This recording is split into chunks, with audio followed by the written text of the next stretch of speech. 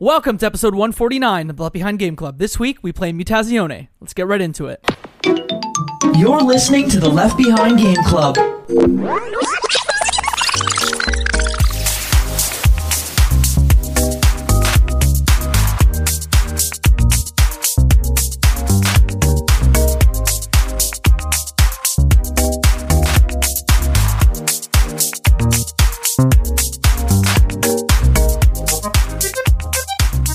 Welcome to the Left Behind Game Club, our never-ending attempt to make sure that no game is left behind. I'm your host, Jacob McCourt, and today I have three friends with me. The first friend, you know him, you love him. His name is Mike Ruffalo. I'm excited to flex my Italian. Oh. And here to talk about gardening and pronouncing things in Italian is our second friend, Katie Lesperance. And the most melancholiness there is. Yes, I'm here. And here to enter a deep, deep form of depression with us, our third friend, Flora Eloise. Hello, Flora. Hello, Papu Flowers for the fun. Today we are talking about Mutazione, developed by Die Gute Fabrik. Hopefully I said that right. Published by Akipara Games on everything PS4, macOS, iOS, Windows, Xbox One, Switch. Originally released on September 19th of 2019. Let's start the show with the fast pitch. It's a one-sentence description of the video game. Who is going to give the first one? I can go. It is a, again, melancholy, coming-of-age story, growing random plants. And there's just so much flora. Flora, you want to go? There's a lot of flora. Yeah, speaking of myself, I would say Mutazione is like a peaceful and frictionless experience that looks like, I guess you take a lot of cardboard, construction paper and like lay it all against each other. Nice. Mike, I can go next. Yeah, no, I'm ready. We're going to save yours best for last. Ready. Mutazione is a story and narrative-driven post-apocalyptic garden simulator. Ooh. Cool. I have something prepared for once. Mutazione is... What if the cure for depression in Night of the Woods was mystical gardening? Interesting. Yeah. They're either real bad or real good. Today you got a good one. A little bit about this game. Something that came out on the same day. Sayonara Wild Hearts. Flora, I know you're a big fan. Absolutely. We've talked about that game previous on the pod, so if you want more to listen to after this, you can download that. And in the same week, we got The Legend of Zelda Link's Awakening on Switch, Untitled Goose Game, and AI The Somnium Files. We've covered some of Spike Chunsoft's other games in the feed. Maybe your third and fourth podcast to listen to after this one. Some indies. Before we dive in, sorry, what'd you say, Mike? Some indies. Untitled Goose Game and Sayonara Wild Hearts, both in the like atmospheric indie cute charm, vibe. Big indie energy is what you're saying. Yes, big indie energy. Before we dive in and just talk about the game, I want to know, what is your experience with adventure games? Because I think it's really relevant here. I'd love to start with Flora. I guess it's limited mostly to like Telltale games, Quantic Dream games, Don't Nod games, that sort of 3D sort of adventure game. I don't really have a history with the old school style. Katie, I think you have a bit of a more history with this style of 2D adventure game. I am a Monkey Island addict. I just want more, and more is coming. I'm so excited. I played Monkey Island over and over again. I dabbled in other ones. We played Broken Age on a previous podcast on Left Behind. I've dabbled. I've done a lot of various adventure games. Big fan. I got to be honest. When I think of adventure games, I think of you. Oh, thank you. Yeah, I'll take that as a big compliment. It's part of your brand, for sure. Jacob, I will give you my experience, and that is, largely the adventure games I've played have been on the podcast. So the Telltale games, I would in some ways say that like Gone Home is an adventure game, I guess. But I definitely don't seek out adventure games, especially not the like very classic LucasArts style adventure game where it's, grab this chicken and see what hole it fits into. Those games tend to like confuse me and frustrate me a bit. So yeah, not a huge fan of that traditional style, but do like I think the more modern versions of them. And see, I'm probably closer to Flora and you, Mike.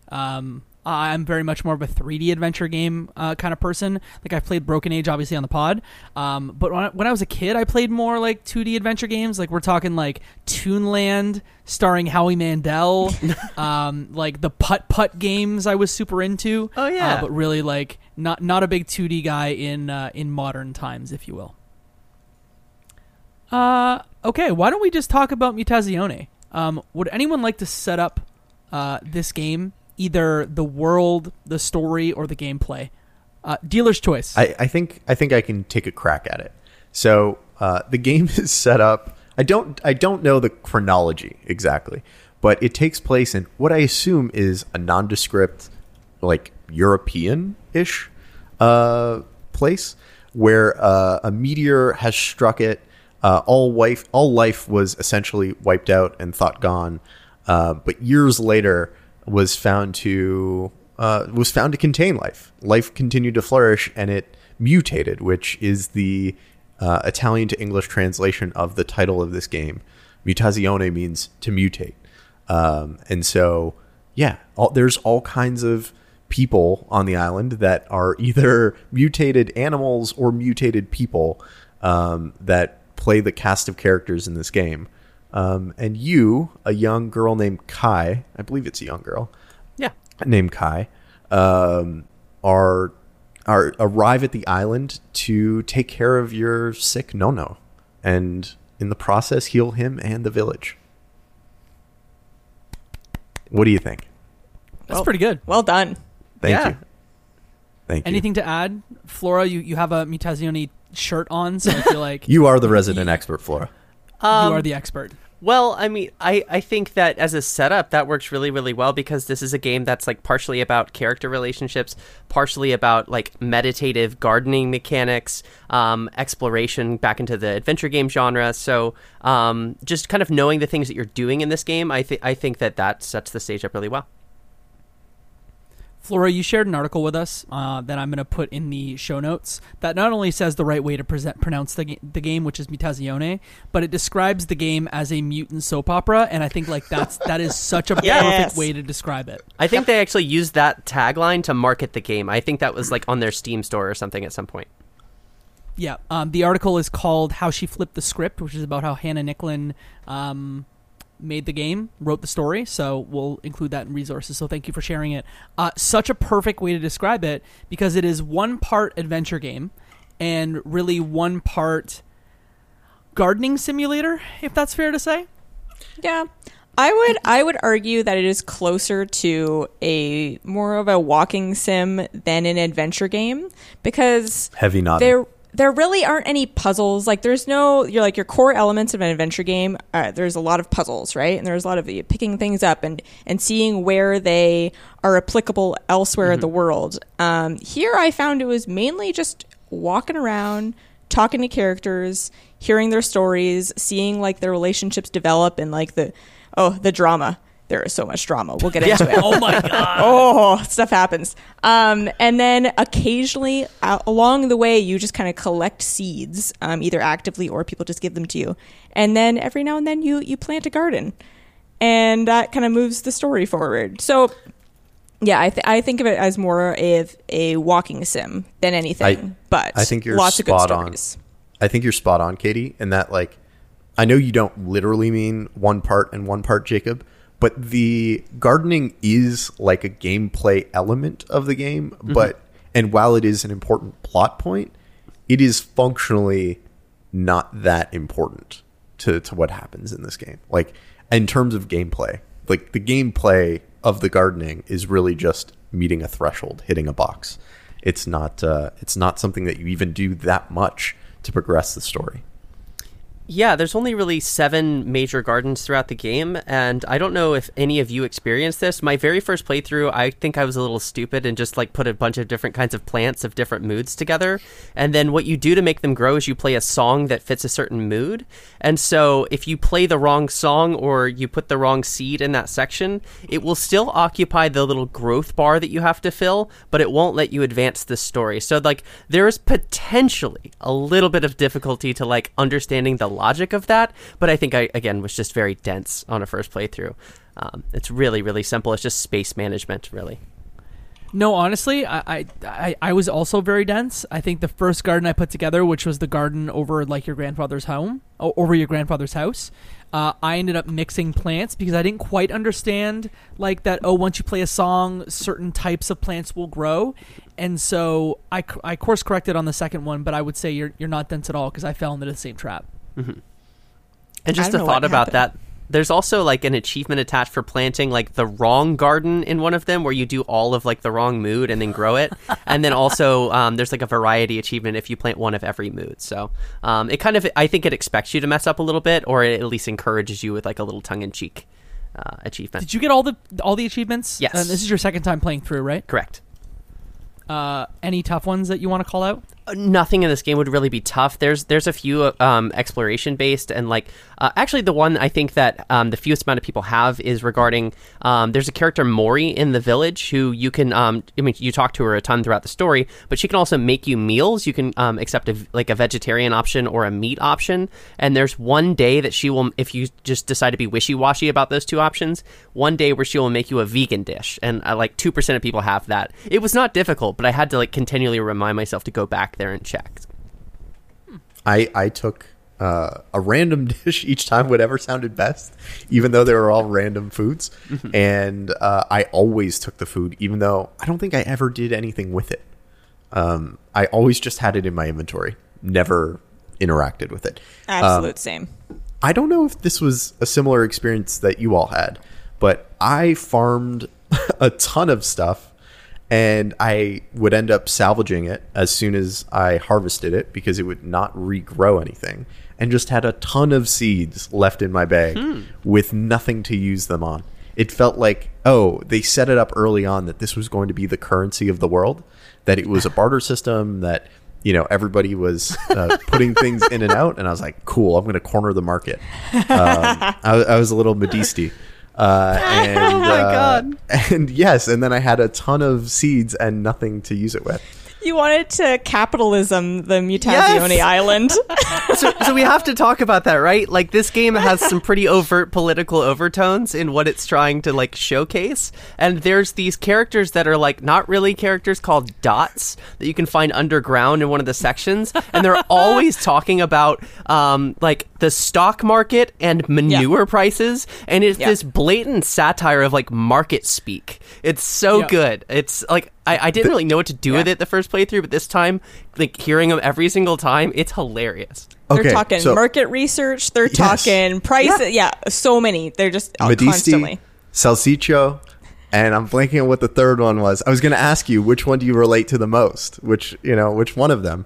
Well, are you talking about the sausages or the dots? So that's what I'm saying. Oh, no. Sorry, Yeah, they're no. sausages. Yeah. Yes. Yeah, the sausage people, because that's why I was so surprised when Flora said they were dots, because I thought the dots were the little people in the trees. the dots. No, you're the right. dots are in the tree.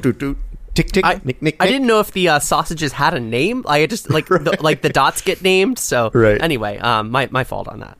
It was all good. Medisti and Sal and Pratsky and Wiener and Wurst. Pratsky, Wurst. Yeah, Pratsky, Wurst, and Salsiccio. And Wiener. Yeah.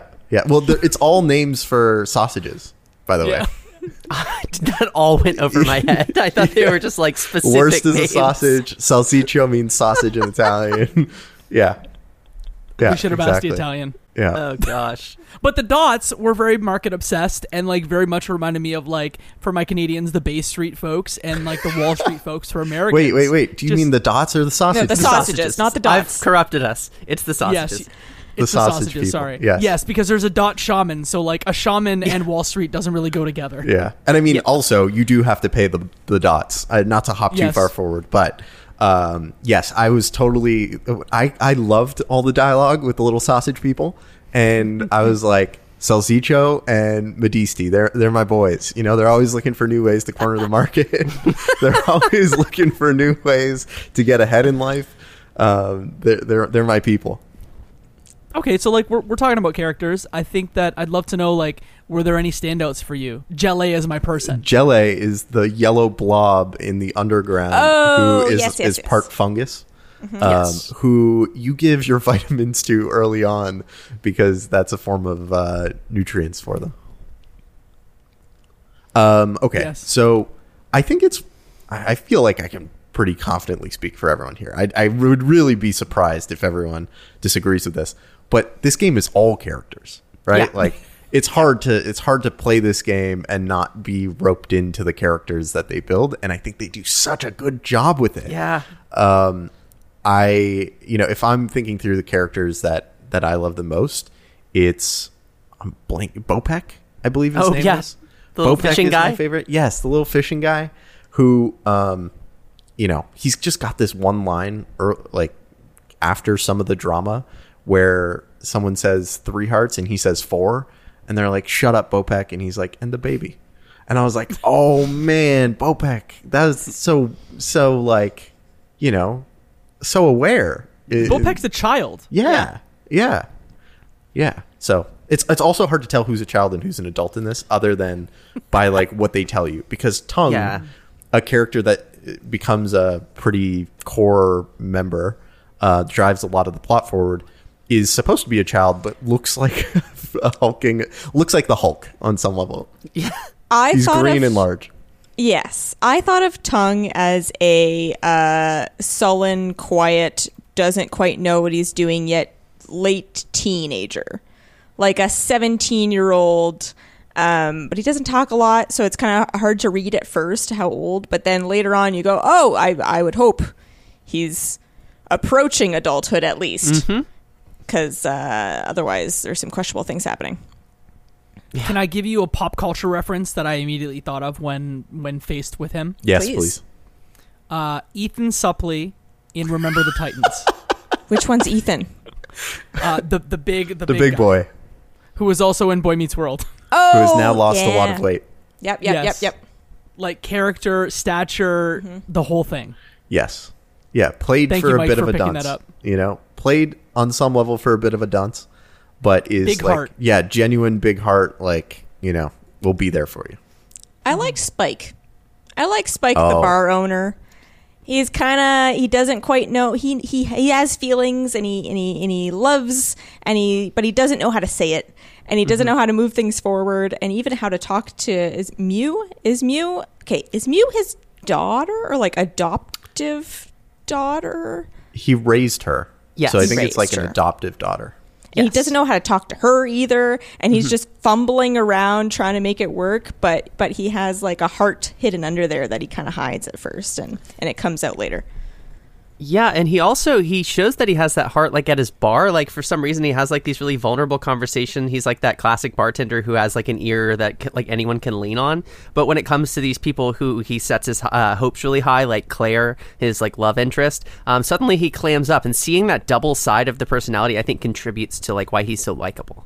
Plus he like moons us every morning. So I love that part of it. I love that animation. It was one of Yes. my favorite moments in the game. So graceful. Especially because they use it more than once. And it's the firing off of the towel in just Yes. like the most carefree, confident manner, and he's just fires that thing off, and That's old man at the gym who's not ashamed of his saggy slob kind of feeling. yeah. Oh, yeah. And why? Oh, yeah. And why should he be?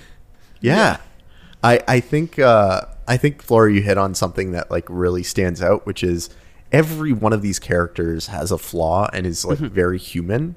And I think that's why, despite the fact that they're like mutants in a lot of ways, the characters feel more real and human than most video game characters I ever stumble across. I totally agree. And I think that's why this game was so like impactful and like kept bringing me back to it day after day after day. I was expecting to come in and just play like a childish like game about gardening, when really like the gardening is a backseat. It's 10%, and it was really like the pregnancy storyline that I was actually shocked by it, because I just wasn't expecting it, given the art style, that it was going to tackle such Heavy mature topics. subject matter. Yeah. Yeah. Totally. I honestly, as weird as it is to be on a podcast to talk about this game, I don't know what to say about that part, because it is so, I don't know how to say it other than like well handled or well dramatized. Like, Yeah. they do a good job creating the drama, and I don't know about you, but I didn't see the drama coming until it happened. And then when it does, like, I was so impressed with how the characters handle it, because it felt both like real to who they are as characters, but also human, and mature. Yeah, absolutely. So just a little context on that. Like the pregnancy, there's Grob, like the gruff sailor guy who's like a bit of an alcoholic, and he goes off for weeks or months at a time. There's Island, like the character who ends up getting pregnant. And then there's Tongue. It's like this very strange love triangle. And the confession is that the baby is Tongue's. And so, like, she has been telling Grob the whole time that the baby is his. And so she reveals kind of in front of everybody that his expectations need to be tampered. And she's still going to keep the baby, but she's really not sure she wants to pursue her relationship with him. It gets really complex. But what you were saying, Mike, about, like, how well this is handled, like, you might expect these people to blow up and hate each other and burn it all down, but like both of the dudes in the relationship are really supportive and like willing to care for this kid anyway. And then the mother is talking about like having this child raised by the village collectively. So I thought that just worked really, really well thematically. You think that the drama is going to be, because there's really no indication before that Tongue could even possibly be the father, or that anyone else could be the father. And there's already, they set a base of that issue with that he takes off all the time. Grob takes off all the time. So you're like, oh, that's their core problem that is going to be developing. And you don't expect this like crazy left turn of like, no, we're going to throw this other wrench into there. So yeah, no, it really took me by surprise, because I thought we already had a good problem. Like this is already meaningful enough. I didn't expect that. Yeah, especially like adding in the layers of like, Tongue works for Grob, and Grob is a human and Tongue is a mutant, and there's again it's like peeling back layers of an onion that you don't expect given the way the game looks. Yeah, all the interconnected small town. This is my aunt, and this is their mom, and this is my best friend, and she's also this person's X and Y, like Mew and Spike being, adoptive father-daughter, but also being bandmates in a band with Tongue, and all of the ways that interacts, I think was, super fun in a lot of ways. There's so much added context that you just needed to remember. Yeah, and I think that one of the game's biggest strength is that you kind of remember the relationships between these characters once they're established. Like, it's so incredibly precise and clear. It doesn't really waste a single character or really much in the way of dialogue. So I just think it's just very efficiently written. Yeah, every time you encounter somebody, you're going to get something out of it. It's going to move their story forward. Also, the whole thing with this, who's going to help parent this baby and who's the father, it kind of ties together with these other themes in the game where there's a lot of father issues, like so many father issues. There's Tongue, whose dad died, I think it seems like a few years ago or maybe a couple years ago, and he's struggling to deal with that, and he's building his boat. Did he die or did he abandon him? I think he just abandoned him. I'm not sure. Regardless, he's absent. He's gone. He left. So Tongue's building this boat as trying to give himself some kind of like meaning. He's kind of lost. And there's someone else, I can't recall. Someone else another father issue comes up. Kai doesn't really have a father. Yeah. Kai only has a mother, Gaia. Which ironically named. Come on. Right? Yes, yes. And then Gaia's father, No, who's, I think, like, that's the A plot in this game. Yeah. I mean, obviously we're deep into spoiler zone, but like it comes full circle at the end that the game really revolves around his issues being a father, and being present and being there. Was there any other characters with daddy issues? I mean, I just wanted to jump in and talk about a character we have not talked about, who may be one of the best characters in the game, and that's Yoke. The old man in the archive, who's also a huge gossip. I really identified with that. I was a bit of a gossip when I was a little younger, so I was like, that's my guy right there. He's got all the hot goss. That's so true. I should have known that you would identify with him. Yeah, I'm like, oh, that's gonna be me, the guy who has all the secrets of the town that everyone comes to find out the secrets. That's me. Hi. He's also He's an just editor. cool. He plays chess like competitively, and like this standoff that he has with Nano, like they're like verbal back and forth of like, oh, I can see your move from 10 miles away, and then like that sort of stuff. I think was really endearing as well. Old Sicilian grandfather energy for sure. Absolutely. So wait, did everyone say their favorite character? Mine was Bopek. Yours is Yoke, Jacob. Flora. Yoke and Jelle, yeah. Okay. I feel like Mew is my favorite. Mew. We get a very like back Katie to points Katie's the word. finger. Yeah, like back to the word that Katie used, like melancholy. I think that like her storyline across the game is very much like touched with that. There's a really good scene early. It's like a very intimate like swimming pool, like lake situation that she and Kai go Such to. a great scene. I found that just beautiful and also well written and about like a lot of loss. And then Mew also like hunts at night, and we see her like skinning a corpse at some point in the game, which is kind of cool but kind of creepy. She's got this awesome interior of her house, which is right above Nano's, and she's always playing like punk music really, really loud at night. So I think that plus she's a cat, so like all of those things, big fan. Gave me real Catwoman energy. Yeah. Oh, it gave me just like big sad girl energy. And I was like, oh, and that's my music from when I was like a sad girl teenager. I was like, that's what I listened to, man. So yeah, no, I like Mew a lot. Those are probably my two, Spike and Mew. So we've talked a bit about, I think, the like B plot, one of the like soap opera dramas that happens, but we have not talked about like the main story, the main plot. Jacob, you want to set us up? Yeah, I'll start and someone else can fill in. So to me, it's we've talked about like the I guess the post-apocalyptic or the why everyone has mutations piece of it, but the piece we haven't really talked about is the Papu tree, which is this giant tree that kind of sprouted up on the island that almost has a mystical grasp on the entire island. Yeah. And Papu tree is sick. And what we find out is that Nono actually is a plant shaman, if you will, and he really has been looking after the both physical and spiritual health of the island, and he's fallen ill, and with that the island has fallen ill. So really it's you're there to take up the mantle. You don't know it when you start the game, but you're there to take up the mantle of shaman while Nono is unwell. Yeah, and like the unwellness of Nono and the tree, they're really intertwined with that theme about like fatherhood that you were just that we were just going over, which is that I want to say it's Mori who writes the letter that kind of summons Kai to the island. It's not even Nono himself who writes this letter, and she tells them that he's dying. So he either didn't want to tell them or didn't have like the ability. Maybe his strength was sapped, but at the very least, it suggests that there's already a rift, and Kai doesn't know him at all. So the game then becomes about getting to know the villagers as much as it is getting to know the lay of the land, and then hopefully rekindle her relationship, or kindle it rather, with her Nano. Mm-hmm.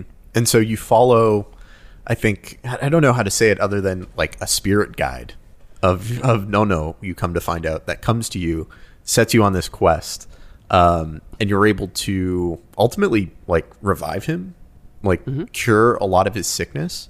And he sets you off on this quest to basically take over from him in terms of like a lot of the shamanism on the island. But he never gives you any direct answers or any direct guidance, and it drives Kai crazy. So much of it is, I thought it was interesting from like the very clear parallels to like native culture, and how a lot of it's passed down orally and not in a direct take this amount and do this type of way that I think a lot of Western medicine or sciences conveyed. And I guess what I appreciate maybe about the game's script or even the gameplay is that sometimes it will give you a choice of two, ways to talk, and maybe one way is positive or negative, and one is direct and indirect in some cases. But sometimes it doesn't matter what the answer is. Like Nono's just gonna not give you a clear answer regardless. Yeah, which I appreciate. I also appreciate the way the game like lets you be silent in some of those dialogue options as well. There are certain scenes in the game where you learn about someone's like trauma or their heartbreak, and sometimes the response doesn't feel warranted. Sometimes it feels better just to kind of be that person listening. Yeah, totally. I took advantage of the silence option a lot. because I think I tend to do that in real life as well in a lot of those situations where I'm just sometimes it's better to just not say the wrong thing and say nothing and let people continue to unpack. And so yeah, I just defaulted to like my instinct in a lot of those cases. Yeah. What is there a path that you all tended to go down? No, you Depends all on just the conversation. I don't know. right. Depends Yeah, on the Whatever vibe. just felt right. Depends Whatever on the felt feel. right. Absolutely. Yeah. Honestly, hearing the soap opera like as a way to describe this game, like honestly, I just let my emotions kind of guide the conversation because it seems like my choices didn't really have stakes, or they my choices wouldn't change the stakes, so I just kind of rolled with it each time. Yeah. The story is the story. And you're you're learning it, you're experiencing it. It's not a game where your interaction, like you said, changes anything or has any influence. It's really just for your own feels, for how you want to feel in the moment and your experience. And there's no gameplay to speak of, really. Let's be honest. You're walking around, you're talking to people, and yeah, you're just kind of so many feels. And the music emphasizes all the feels throughout the entire game. It's true. Each garden has Music its and own sound song. effects. Yeah. So each garden has its own song. Yeah. And each garden has a song that you need to learn. And I think you basically learn one song per day, right? And Mostly. yeah, basically. Not exactly, but you have to play that song for the gardens to help them grow. And then I think you can sit there and just listen to the garden play the song back based on whatever plant you've put there. So some plants are more cymbals and some plants are more piano. And it was really interesting, like to hear that you could create a different orchestra or a different song based on what plants you chose to put there. Yeah, and I don't know if any of you all took advantage of the sort of like free gardening like mini game that they have. It's accessible through the main menu, but like if you're just going for the story, you probably won't notice it. But you can sort of toy around with like an unlimited thing of seeds and different settings, and like there's an additional like floating house island where you can plant a garden as well. So even though it's not challenging in any significant way, it would be a great sort of like interactable screensaver sort of situation, and that's kind of what the game really is. Can I go back to the music and the sound effects? I really appreciate, and the soundtrack is by Alessandro Coronas. If you want to like listen to it on Spotify, you can. I just appreciated the different moods that it really helped you like go through, whether it was like deep and melancholic, or it was maybe a little bit more. A lot of them were deep and melancholic, but like even some that were a little more uplifting. I think it's just a great soundtrack that you should listen to, and even the sound effects too, that are kind of bring the island to life were second to none. Like were fantastic. I love the vibe of this game. Like Yes. I don't know how best to describe it, but I would rope it in with like cozy games that create a real sense of atmosphere. Yeah. And it's not a cozy game in the way that like Animal Crossing or Stardew Valley is cozy, but it creates a real presence of world in the same way that I feel like Night in the Woods did. Oh, and yeah. in some ways, it gave me that experience of playing Night in the Woods for the first time, even though it's a different game, a different story, different themes, etc. Yeah, and I think the moods like that this game covers too, like I think one of the reasons it's probably hard to pin down what the vibe of this game is because it like ranges from earnest to spooky to as we've said, like melancholic, and there's like hope mixed in with all of this. So there's a ton of different kinds of feels all blending together. Yeah, like you said, it's all vibe. I have to say, I don't know that this game is a easy recommend to anyone at all. I think you have to know your person and know who you're talking to in order to recommend this game. Because, like, for example, you converted Mo on Walking Sims with Gone Home. I don't know that you would convert him with Mutazione. I don't know. It'd be a bit of a sell. So, like I said, depending on the person, some people you could be like, no, you should totally play this game. Some people, no. So you have to be, it has to be for you. I'm totally... I mean- yeah, go ahead, Jacob. I mean, to that point, like we immediately when I finished it, I'm like, oh, Travis Colnut needs to play this game because Yes. it is melancholic and about gardening. This man loves both of those And things, so he needs mutants. to play this immediately. And And mutants! mutants. And mutants! And He does love a mutants. mutant. You're right. Yeah, so I hope that his ears are ringing because he needs to play it. But I guess to your point, yeah, maybe it's not for everyone, but Yeah.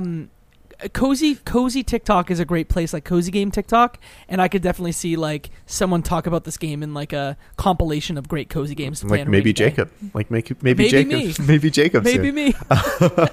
I was gonna say, Katie, like I was gonna say that I disagreed, right? Because I felt like, oh, I could recommend this to just about anyone, but you bring up the kryptonite to that argument, which is like the previous Mo, right? The Mo of a former life, who would only play games with guns, were only interested in shooty McShooters, and was not really interested in anything else. And I realized there's a group of guys that I play games with that I would not recommend this to, even though I think my mom, who doesn't play video games, would enjoy this. You know, I think my mom would have fun, and it's not I don't think anything in this game is that contextually or like controlling wise like difficult that she would have trouble with it. Is this game on iPad? Because this feels like it could be a It good could be. iPad game. Yeah, it's For on sure. Apple Arcade. Like that's how Okay. I believe it first released was on Apple Arcade. So it's made to be simple interactions the whole way through. Yeah, I could totally see getting non-gamers into this very easily.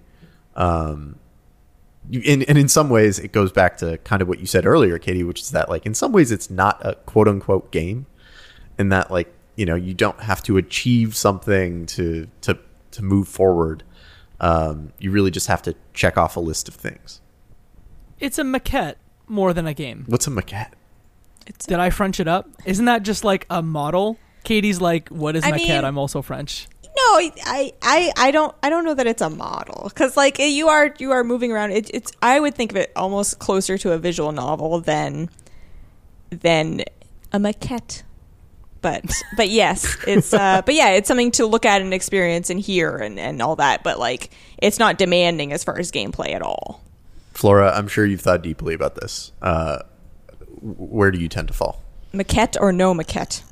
I mean, I think I'm pretty like loose with my definition of what I'm accepting to be a video game. Like if it's a like digital interactive narrative sort of thing, like that's a video game to me. Yeah, So absolutely. Same. I absolutely think Mutazione fits that. Like it doesn't really matter where you classify it as far as genre. It's more of just like, do you want the feels or do you not want the feels? And Right. if you want action, if you want strategy, go somewhere else. Like that's totally fair. Agreed. Have y'all played any other of Die Gute Fabrik's games? What other games have they made? Jacob? I don't know what they are. Please inform us. Here's the one you probably played. Do you remember a little game called Sports Friends? No. I do. I do remember that. Have y'all not played like Sports Friends? It's Johann Sebastian Joust is in that package, the one that you would play with the PlayStation Move controllers, and you would essentially try and like physically hit each other or move each other while the music was going. It was And like musical honestly, chairs with controllers. Yeah, I swear at PAX for like 5 years, everyone wanted to play Johann Sebastian Joust because you needed like 8 move controllers to make it cool, and who does that? We this will really only I think be relevant to Jacob, but for orientation day or incoming day for all of the like new kids at the business school that we went to, we would have Super Friends and Johann Sebastian Joust as games people would play. So we'd have a bunch of move controllers to just let people meet new people and play a random game together. Yeah. Mm-hmm.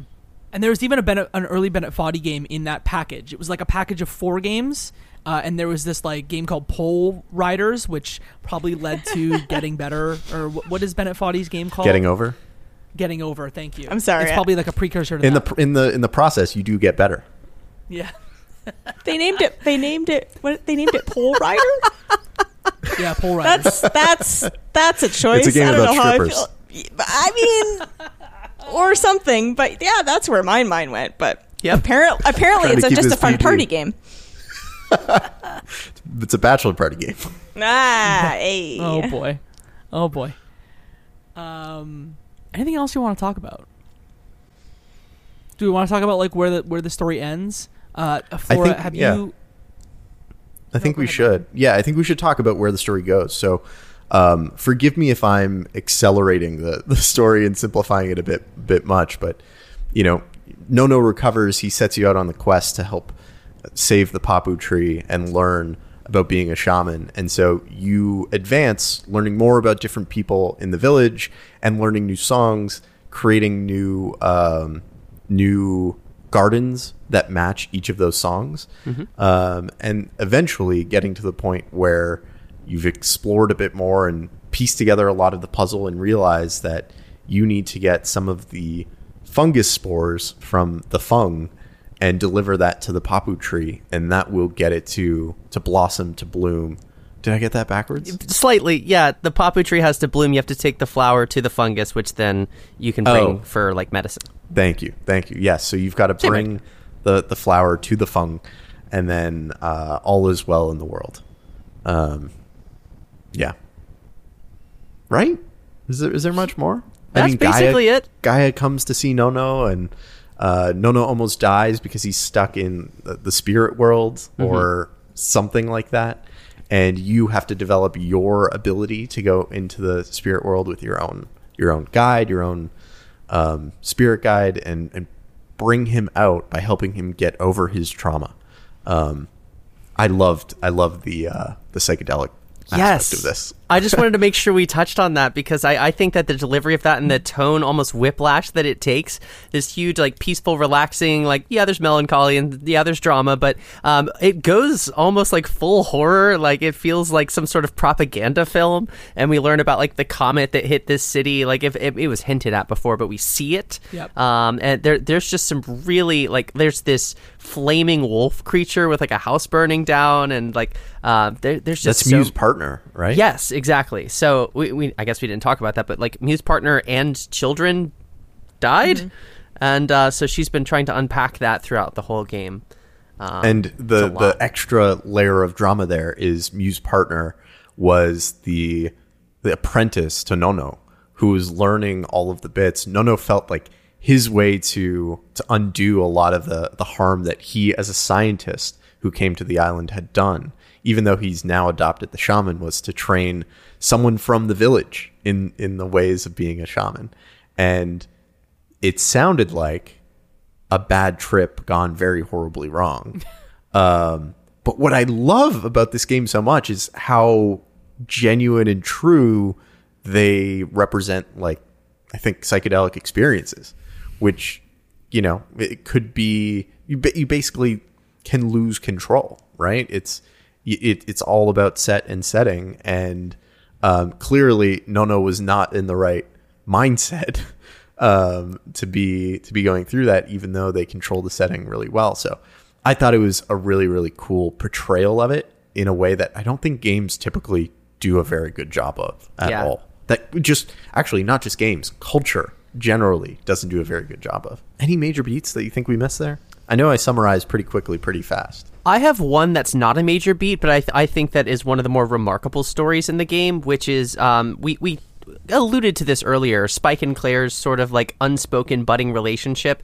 Yeah. I think one of the major wrenches that gets thrown into the plot, like dramatically speaking, is Mew decides to play like a love song that Spike writes without his like consent for anyone, like the whole entire village hears it, but specifically Claire. But that ends up creating a lot of tension between Mew and Spike that we get to see, like, depending on how much you want to pay attention to the dialogue going on.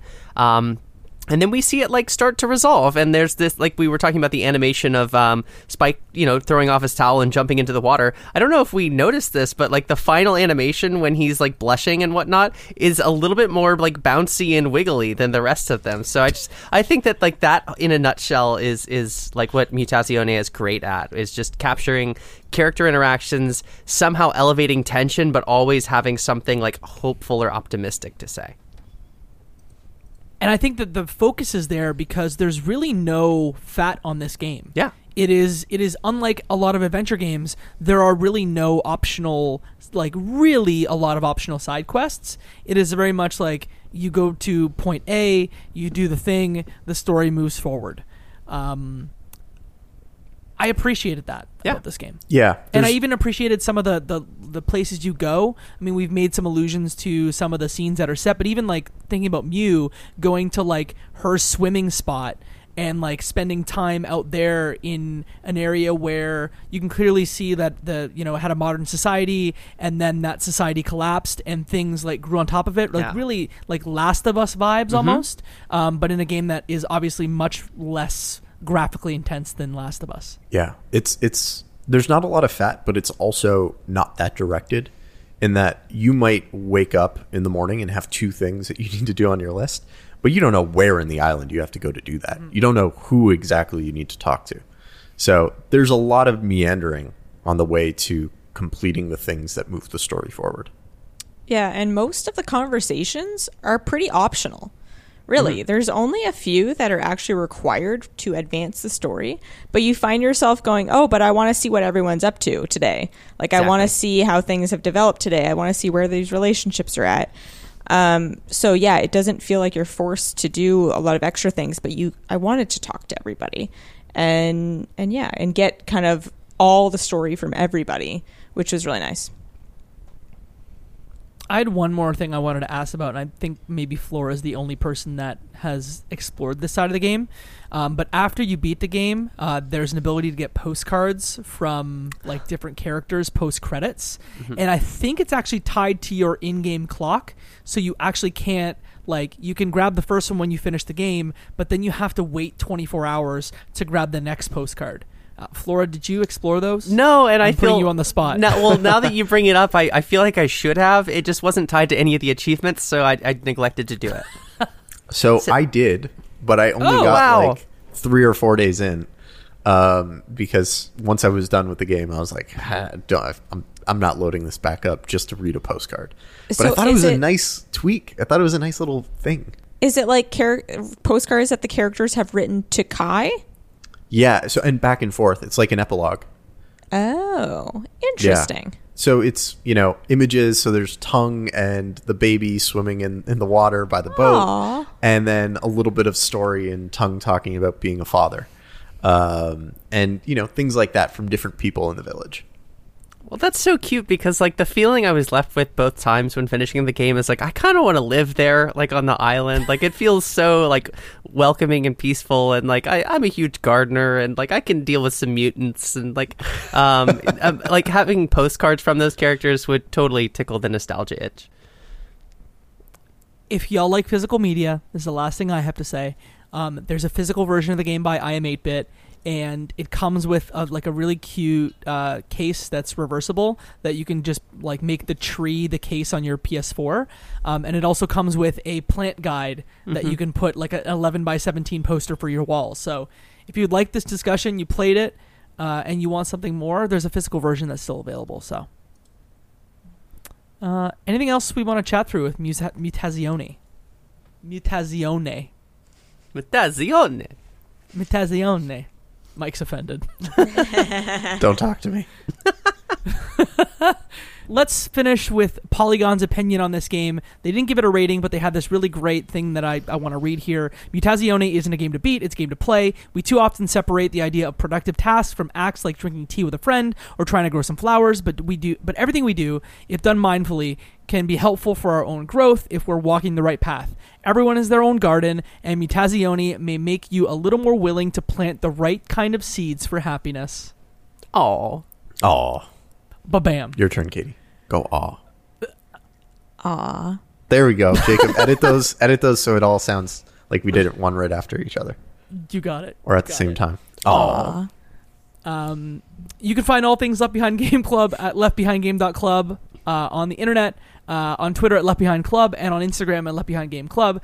You can find our Discord, which is a cool place for cool people to talk about cool video games at leftbehindgame.club/Discord. And if you like the show, do us two favors. Send it to a friend, because that's how people hear about podcasts, and give it a 5-star review on whatever platform you're listening to us on. You can do it on Spotify, 5 stars. You can do it on Apple Podcasts, 5 stars. You can do it on Overcast, 5 stars.